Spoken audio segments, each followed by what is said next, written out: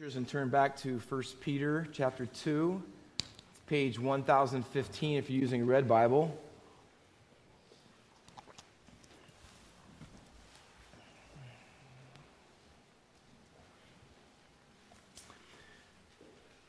I'm not sure if it's true for you, but it was for me. I have always enjoyed animated movies. I did as a kid, and I'm not afraid to say I still do as an adult. I liked Toy Story, Incredibles, The Crazy Minions, Emperor's New Groove, older one, but I loved so many one-lines from that. Finding Nemo, Monsters, Inc., Tangled, and last but not least, Lion King. I like Lion King, and I like it mainly because Timon and Pumbaa are crazy. They are so funny in that. But there's a scene in that Lion King animated movie. It's very pivotal. After Mufasa, the ultimate king lion, dies, Simba runs away, his son, and eventually Rafiki finds him and leads him one night to this little watering hole, and you see the weeds get pulled back, and he pulls through there, and it's this little water sitting there, and Rafiki says, "Look in there and tell me what you see."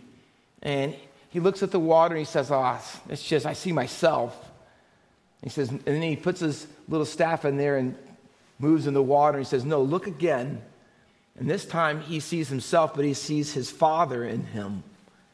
And it's interesting, and at that point where he sees his dad appears in a vision of him, in the sky, and he starts talking to him.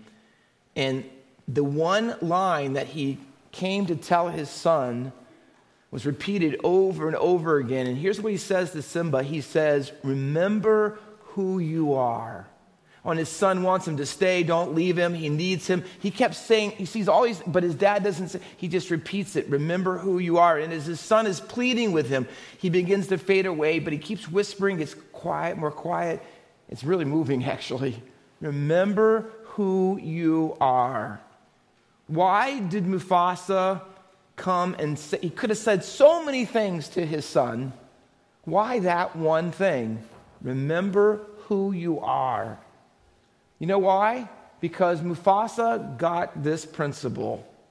Who you are shapes what you do. Let me say it again. Who you are shapes what you do. See, Mufasa got that principle, but so did the Apostle Peter. He understood that who you are shapes what you do. And all through 1 Peter, he keeps reminding the people of God that are his readers about their identity. He just does it constantly through the whole thing. Verse 1 of chapter 1, he starts with it. He calls them elect exiles. Chapter 1, verse 14, he calls them obedient children. Chapter 2, verse 5, living stones, a spiritual house, a holy priesthood. Verse 9, our text, you are, here's your identity statement, you are a chosen race, a royal priesthood, a holy nation, a special people of his own. You are sojourners, verse 11, you are exiles. And even later at the end of the book, in chapter 4 and verse 16, he says you're Christians. But over and over and over, here's what Peter does. He keeps whispering to them, this is who you are. Remember who you are. Why is it so important, Pastor Walker? Why is it so important that we get this principle? Why is it so important that we connect our identity with our activity? For Simba, it was important for this way. You know why? Because he was running from his identity. He knew that if he really lived out who he was, he'd have to go back, and it wouldn't be easy, and he'd have to be different, and he'd have to have a lot of conflict. He needed to go back, but he didn't want to.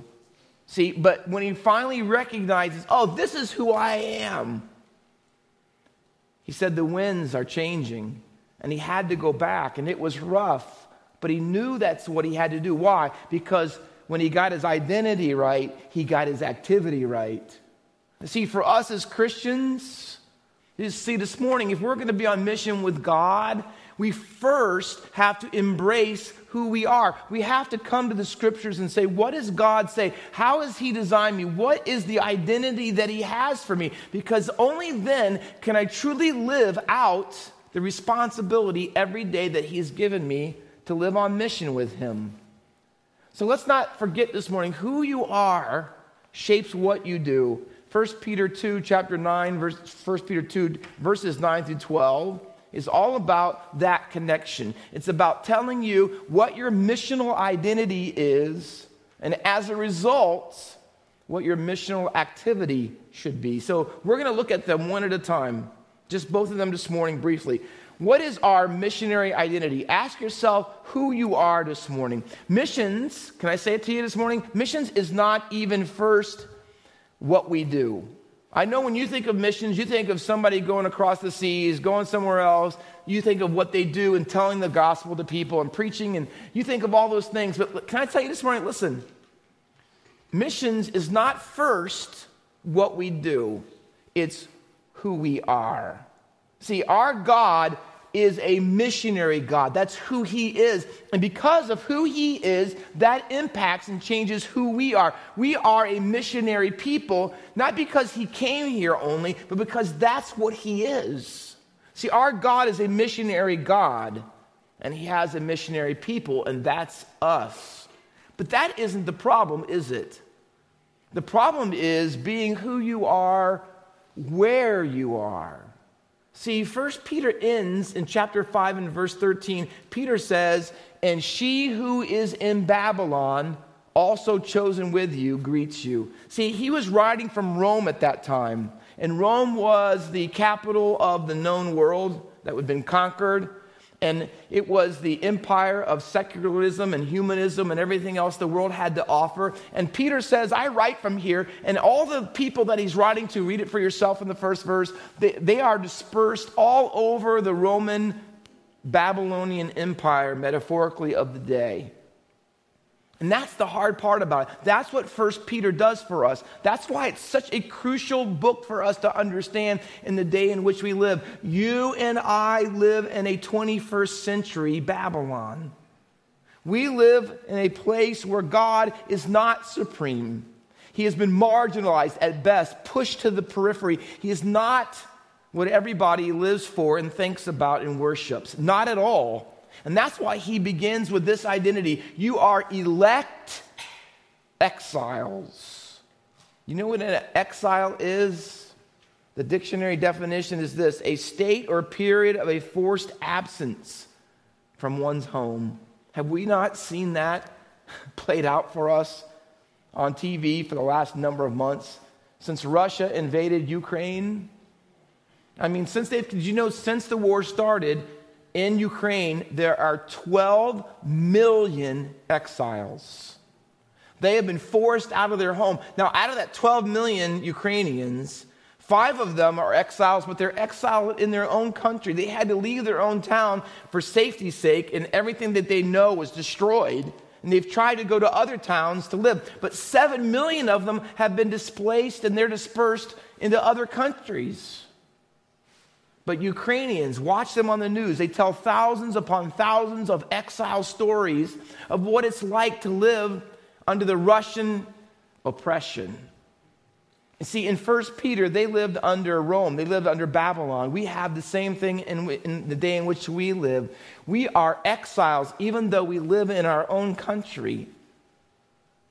Thousands and thousands of people have given testimonies over time about how, as a Christian, do you live on mission with God when you live in the Babylon of America. Who you are, that's where we have to start this morning. That's how you do missions in Babylon. You have to embrace and maintain who you are, your identity. If you read the book Daniel, you'll know that Daniel and Shadrach, Meshach, and Abednego, by the way, they're Babylonian names. They lived in Babylon, and they lived for God in Babylon. And you know what the first thing that Nebuchadnezzar wanted to change about them? Their name. He wanted to give them new names. He wanted to give them a different education. Why? Because he wanted to change them down at the foundation of who they were. He wanted to give them not just different names. He wanted to give them names that had to do with the Babylonian gods. Why? Because he wanted to change their identity. Here's what Nebuchadnezzar knew. If I can change who you are, I will change, Daniel and your friends, what you do. And their whole time there, it was a fight to embrace and maintain their identity. And Daniel and his friends only could do that when they came to this conclusion and lived it. We don't belong here. We don't belong here. We don't fit in. That's what Peter is saying to his first century readers and to us in the 21st century. In America, listen, as Christians, we don't belong here. This is not our home. We don't fit. When I was a little kid, and maybe I think they still show them really early on in December or even late Thanksgiving. You remember all the Christmas shows that came on and the claymations? You remember the claymations? I think there was Frosty and there was Rudolph and Santa and all those other ones. I think they might still show them, but the one I loved the most was Rudolph. You remember Rudolph and, I don't know, a couple other ones, Cornelius or whatever, something. Anybody remember this? Am I just the only one who watched this? But they came to the place called the Island of the Misfit Toys. Remember that? And every toy that was on the island was there because they didn't fit. There was something not quite the same with those toys as all the other toys in the world. And there was a train. It had square wheels. Remember that? The elephant that was normal, except it had gigantic pink polka dots all over its body. There was the doll that was supposed to make kids happy, but the doll was always crying. Always. There was a bird that went around and swam in the fish bowl. And then there was my favorite. There was the Jack in the Box, whose name was Charlie. And he even says, who wants a Charlie in the box? Of course, the answer is no one. Right? They were all different. See, they didn't want to be different because they know, like everybody else, that when you're different, you won't be as accepted as easily. People will see you for what you're not. And they're going to pick up on the fact that you're different than everybody else. See, here's what Peter says. You were once, do you see it in verses 9 and 10? You were once, and then he says this, but now. See the structure? Once you were this, but now you're this. See, you used to belong. You used to fit in before you became a Christian, but now you don't. You don't fit in anymore. You're on the island of misfit people. See, and we don't want that. See, we're supposed to be Jesus different. In the text, if you read the whole context, Jesus was chosen, they're chosen. They're living stones because he is the living stone. He was rejected, they are rejected. See, when you take on his identity, it impacts your identity. But our problem is that we're not real keen on that. If we're honest with ourselves, we don't want to be different. We don't want to stand out. We don't want to be rejected. We desire, can I say this? We're desperate for acceptance. We don't want to be the ones, can I say it, that have the square wheels. We don't want to be the cultural polka-dotted elephant. We don't want to be the bird who swims in a fish pond. We don't want to be, of all things, the Charlie in the box. We don't want any of that. May I put it in modern terms? We don't want to be the only one who doesn't have stories to tell about how you partied on the weekend. We don't want to be the one who graduates high school and is still a virgin. We don't want that. We don't want to be the ones when we get around with our friends and show them how we've disrespected our parents and their authority all week. We don't want to be the ones who are the only ones who can't say that we did that. We don't want to be the ones who, everyone dresses like this. Everyone dresses immodestly. And so I got to do that. Everyone else, it's expected. Everyone at school uses foul language. And if I don't cuss and if I don't say this and I don't tell these kind of jokes, see, we don't want that. We don't, because then we'll have square wheels. We're the ones who will be the Charlie in the box, and we don't want it. What we really want, if we would say it this way, but we don't, what we really want is to have Jesus's identity, but not have it impact ours. We want to be called Christian, but we don't like all the ramifications of it. We like who he is as long as it does not affect daily who I am.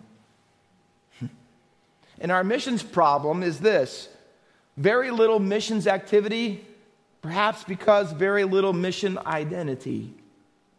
Because every day we don't know who we are. So when we go to our jobs and we go to our work, we see that as secular. And then when I come to church, then I'll tag on the identity. But when I'm everywhere else, see, that's not how I live my life. And we don't remember who we are. Who we are. Missions flows out of who we are. I know you're familiar with Matthew 5. In the Sermon on the Mount, verses 13 through 16, Jesus says, and we all know this famous verse, "Let your light so shine before men, and they may see your good works and glorify your Father in heaven." But did you understand that the 3 verses before it, before the activity verse, are identity verses? Here's what he tells them in verse 13. You are, hear the identity statement, you are the salt of the earth. Verse 14, second statement, you are the light of the world. Now, here's what he's telling you. You get it? Who you are, salt and light, will determine if you let your light shine. If you're going to make a difference, you will have to be different. And we don't want anything to do with it. And our teens don't want anything to do with it because we don't. In missions, see, it's first about being before it's about doing. As elect exiles, as doing missions in Babylon, there are 2 great temptations. The first one is cultural resonance, and that is what I call attachment. We would want to blur the differences in what we believe and how we behave, and we do this by telling ourselves that we have to be like the world to reach them. Although in 1 Peter 4, Peter says, don't think it's strange that they think it's strange that you don't do all these things with them, but we do. And we think we have to be like them to reach them. And so I know of churches, watch them on the internet, who play secular rock music as people enter their worship services so that they'll feel at home. Worship music that is basically, when you walk in, other than the Christian words, you might think you're at a secular concert. And so we talk like them and dress like them and have their values and their morals and their priorities. All the while, Peter says to them in verse 11 and 12, "Beloved, I urge you, I beg you." Here's what he says: live like sojourners, live like exiles. What would that mean? Abstain from the passions of the flesh, which war against the soul. Keep your conduct good, he says. Here's what he's saying. You get it? Let me boil it down to you. Live differently than everyone else around you. They're all controlled by their passions and pleasures and sexuality and all the things that they find to make up their identity. You are not them. You don't live like them, talk like them, act like them. Your conduct, your behavior is different. But the temptation is cultural resonance, to be just like them, attachment. The other one is the opposite extreme, and we do that in our circles too. That's cultural dissonance, detachment. We understand the world has got a lot of awful things and sinful things in it, so we just get away from it altogether. And we're in these walls right here, and we think that we have a holy huddle right here every Sunday, and we don't need to be concerned about being out there anywhere. And so we withdraw from our culture, and it's the old problem, the tension of in the world, but not of the world. But people detach from it. But here's what Peter says. See, living on mission in Babylon is not either one. It's not just connecting or just disconnecting. It's both. It's both. So we need to be coaches of the teams that our kids are on in our community. So we need to know our neighbors by name, and so when they're in need, we help them. We need to hang out with our coworkers with discernment so that they can know what it's like for someone to be in the same position they are, but to look at life completely different. Can I tell you this? Listen, there is no impact without contact. If you're not with your neighbors, if you're not with your coworkers, if you're not hanging out with lost people or knowing them, there can't be a difference. Do you see what the verse says? That they may see your good works. If they're not with you, they can't see you. They can't see how you respond to the trials and the difficulties in life. See, our mission needs to be both visible and verbal. Peter at one point is going to say in chapter 3, if you're a woman and you're married and your husband's lost, you can win them without a word. Without a word, you can do it by living your conduct. He's not just saying, hey, just show them how to live and never say anything, because he talks about saying things in our passage and other ones. Here's what he's saying. You live your life and let your life back up your lips. And I can tell you this, the mission of Christ often suffers because that one truth is not there. Our lives do not back up what we say we preach. So our mission is first a mission of being, and then it is a mission of doing. It is both show and tell. When I was a kid, they had that at school, in that one-room schoolhouse that I went to. That was a joke. But show and tell, they had that back in the day.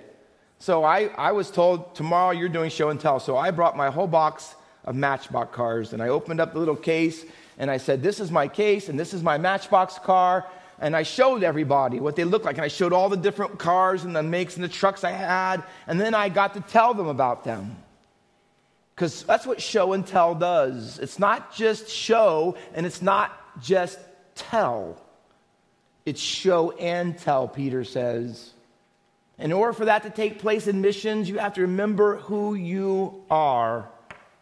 Because missional activity flows out of missional identity. And that is number 2 in our text. Can you look at verses 9 and 12 as we close? The first one was missional identity. This is missional activity. Who you are compels and determines what you do. Verse 9 reads in the text, but you are a chosen race, a royal priesthood, a holy nation, a people for his own possession, that you may... Here's why. Here's the purpose. Why do you live different? Why do you have this different identity? Because there's a purpose, that you may proclaim the excellencies of him who called you out of darkness and into his marvelous light. Here's the purpose that we live holy. Here's the purpose why as a church we want to do this, and why we have standards, and why we know there's right and wrong. Because it gives us a platform for proclamation. It's the most common word in the Greek New Testament for preaching. Here's Peter says, your message, the words you speak, have to be backed up by the walk that you have. And in your speech, here's what you're going to tell them about. You're going to tell them about his excellencies. It means mighty works, wonderful deeds. What are those wonderful deeds? What do we tell them? Here's what we tell them, right?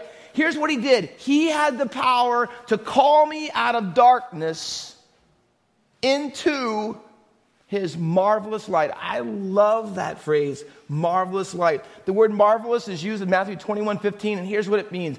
Every time it used of Jesus, he was doing a miracle. He made the blind to see. He made the lame to walk. It was something supernatural. Do you know what we're telling people? Here's our message. It's just like last week. Ready? Last week was, you need to have your life changed if you want to be saved. Now, ready? This week, we're in Missions Month. You need to have your life continually changed because you are saved. That's missions. See, you're the people, listen, you are the people that used to be in the darkness, but now you're in the light. You were the people that weren't God's people. Now you're God's people. You were the people who had no mercy. God had never forgiven you, he says.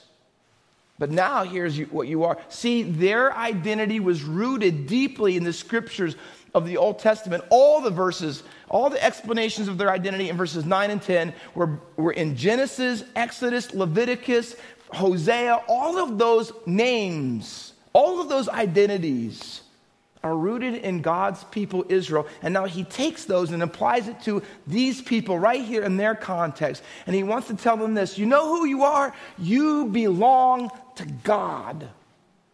And that, friends, should make a difference every day in how you live your lives.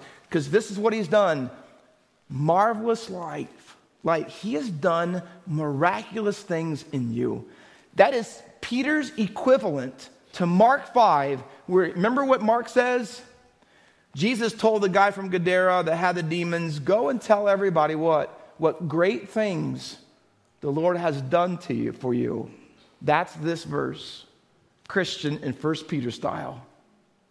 You know what Jesus, here's what he says, you go and proclaim the excellencies. Go and proclaim how God's mighty works took you out of darkness, took you out of the devil's family, took you out of not having any knowledge of his forgiveness, and changed it all. I am a big proponent, and I'm deeply committed to this truth. Change lives, change lives. Changed lives, change lives. And so at the end of his verse 12, here's what he says.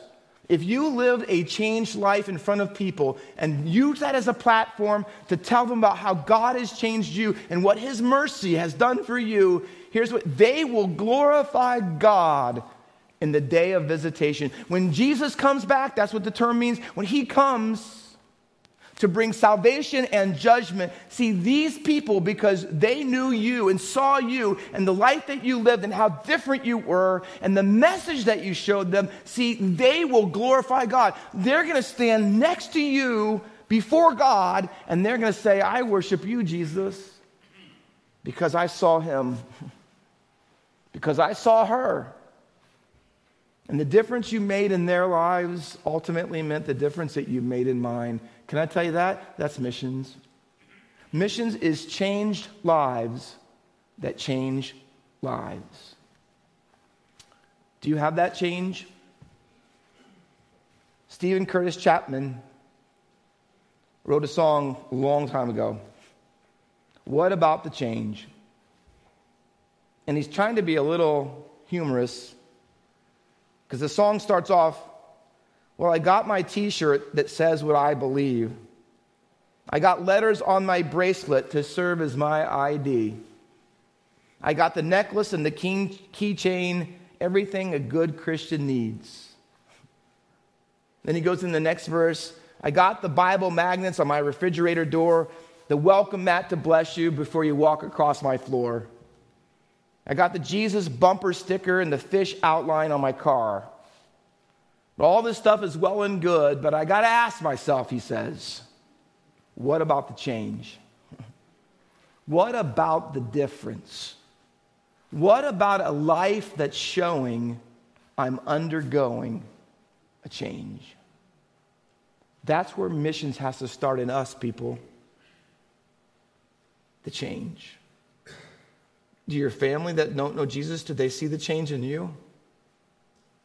Do they see the change in you at your job? Do your neighbors see the change? Because I can tell you this, in a postmodern world, they will want to see the change before they want to hear about the change. They don't want to know anything about what God can do in their lives until they figure out whether he's done anything in yours. That's the day in which we live. Peter says that's where missions starts. Being who we are. And as we embrace our identity in Jesus, see, then we become, and what we do changes lives. What about the change?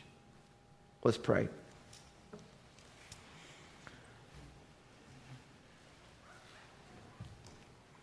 Missions in Babylon, it's not easy. Trying to be who you are, where you are. As Mike was singing today, not an easy road, is it? But it's the road that we have if we're following Jesus. With every head bowed and every eye closed, are there some of God's people here this morning who would say, Pastor Walker, I need to show more of the change.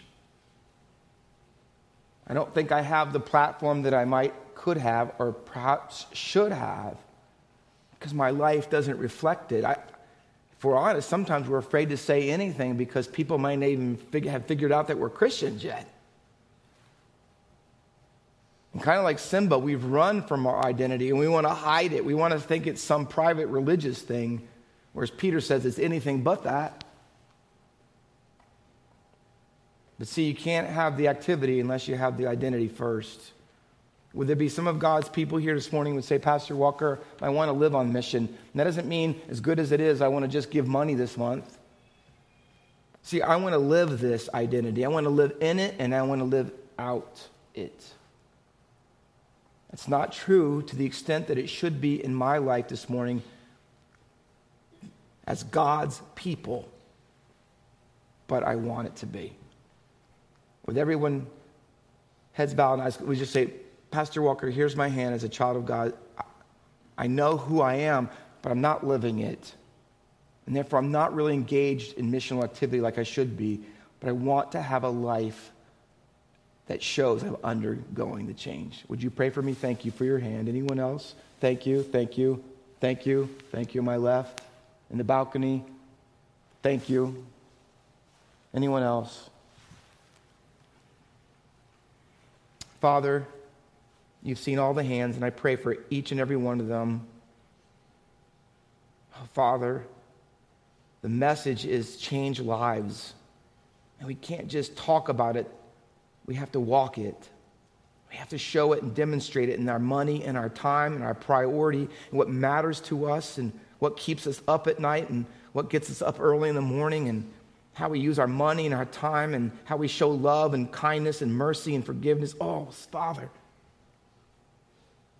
I think too often as Christians we've lost our platform because we don't live lives that demonstrate the change that we preach to others. Help us.